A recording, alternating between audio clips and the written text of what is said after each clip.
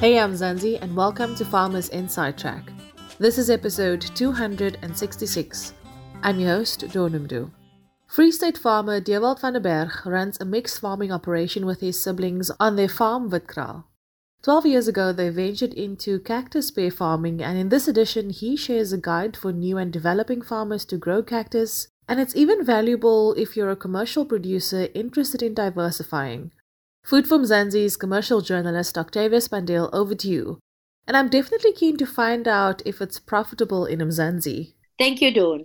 Dewald van der Berg, welcome to Farmers Inside Track. You are involved in a mixed farming operation on the farm Witkraal near Berg in the Free State, and among one of those operations that you are running, you are doing a cactus pear production.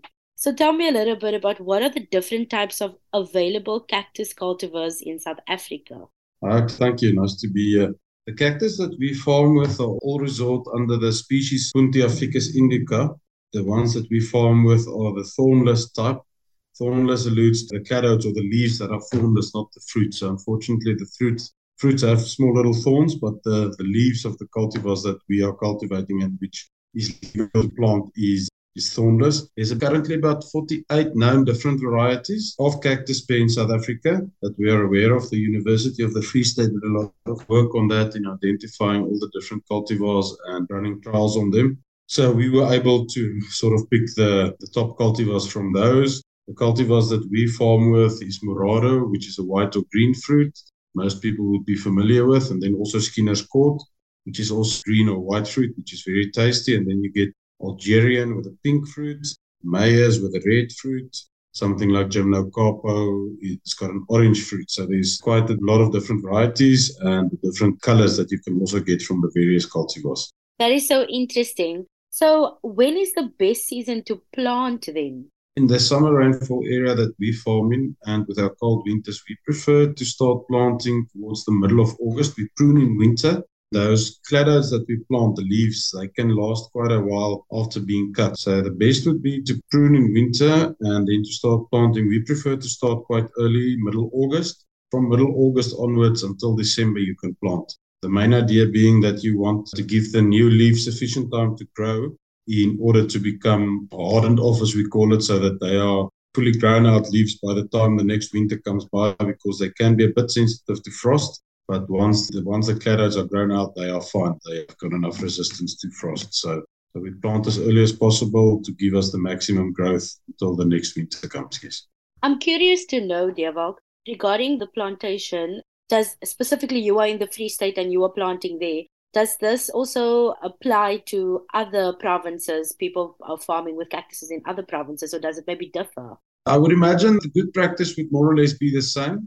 I think when you go to areas where there's less frost, you can even plant a bit later. But I think good practice would be to try plant spring to early summer. I think that would be a good practice in most areas, yes. And how are the orchids managed? One misconception about cactus is we get a lot of people who buy it from us. Then a year or two later, they say it hasn't been a success. It has to be farmed like any other orchard.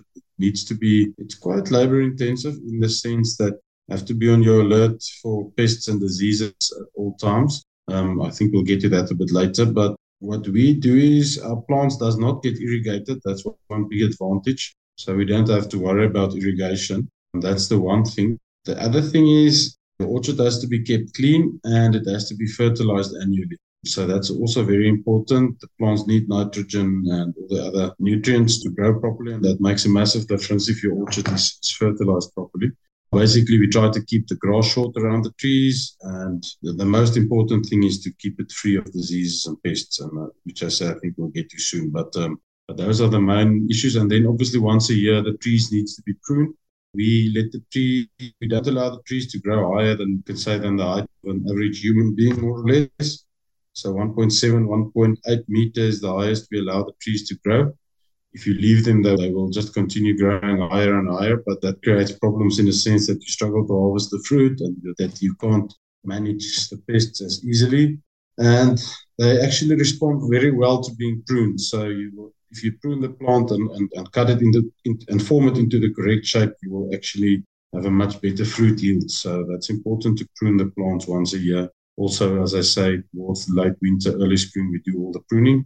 So those are the basic management principles. Thanks so much, Dewald. You've actually mentioned that we are going to dive into the pests and diseases. Maybe just a little bit deeper into that. What are those that farmers need to specifically look out for? There's two pests. If it weren't for them, cactus farming would have been the easiest thing. The one is cochineal. It's a small insect that lives on the plant, and it looks like little white spots on the plant. They feed on the leaf, but they sit externally, so they are quite easy to control. But if left, they will distribute through an orchard quite quickly. So we try to go through our orchard at least every 2 to 3 weeks to make sure there's no infestations. We try to stay away from chemicals and pesticides. We did have to use it earlier, but there seem to be some new alternatives, something like neem oil, which is organic. So we are switching over to those in order to spray the plants with. Once we do find small infestations of cochineal, of course, we obviously want to use as little pesticides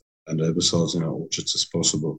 So the cochineal is the one pest. The other problem we have is cactus moth or cactoblastis. It's a moth that lays its eggs on the cladodes and they hatch, and then the little larvae find their way into one of the cactus leaves where they feed.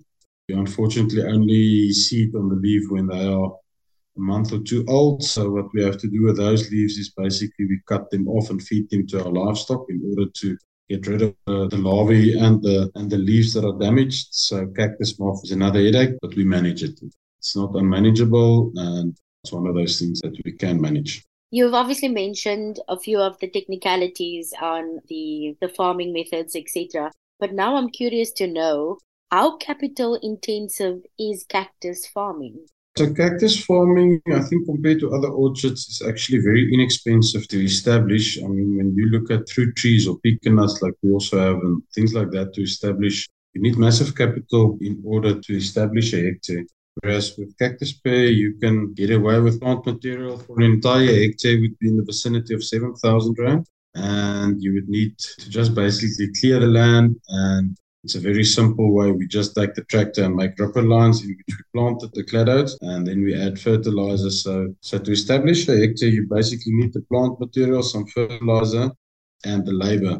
It's not very capital intensive, and you can do it on soils that would not necessarily be suitable for other fruit trees and things like that. You only need obviously the better the soil you use, the better, but you can, if you have topsoil of about 30 centimeters or 300 millimeters, the cactus can grow in that. So it's a handy crop in the sense that you can utilize marginal farmland, but also it's no use to use, and that's not good in any way. So yeah, so it's not that expensive to farm and capital intensive. And then the main expense after that would be the annual fertilizer and then your labor to keep your orchards clean. And to do the pruning and things like that, which you would do with any other orchard as well. And the big plus is that you don't need to put in irrigation system. So that would obviously be a big cost saver. So anywhere where you have annual rainfall of in excess of 300 millimeters a year, these plants can grow on their own without additional irrigation, which makes it quite unique. I'm also curious to know, before I get to my next question, is there any agro-processing that you are specifically doing with the cactus pear specifically that you are making a profit out of? Myself, I'm not in the fresh fruit market at this stage. The reason being, we don't have other produce on the farm that we send to market, and we are quite far from the market. So at this stage in my operation, I'm not doing fresh fruit myself. What we do, however, is we pick all our fruit and we use it to make cactus pear oil. So that's quite a tedious process. What we do is you put all the fruit through a machine that takes out the seeds, and the seeds then gets dried and cleaned properly. And once the seeds are dried, they can be cold pressed, which is also quite a difficult process. We've got a specialist handling that bit for us, doing the pressing of the oil. But the trick is here that you need about 1,000 kilograms of fruit. So you need a ton of fruit to produce 1 liter of oil. So it's an expensive process. It's an expensive oil as well. But as I say, if you need 1 ton of fruit, that's significant labor that you need for that. And that cactus pear oil is very good for skincare, very, very high in vitamin E. I think it compares very favorably towards something like argan oil, or compared to something like argan oil, I actually think it's got much better properties. So it's a very sought after oil.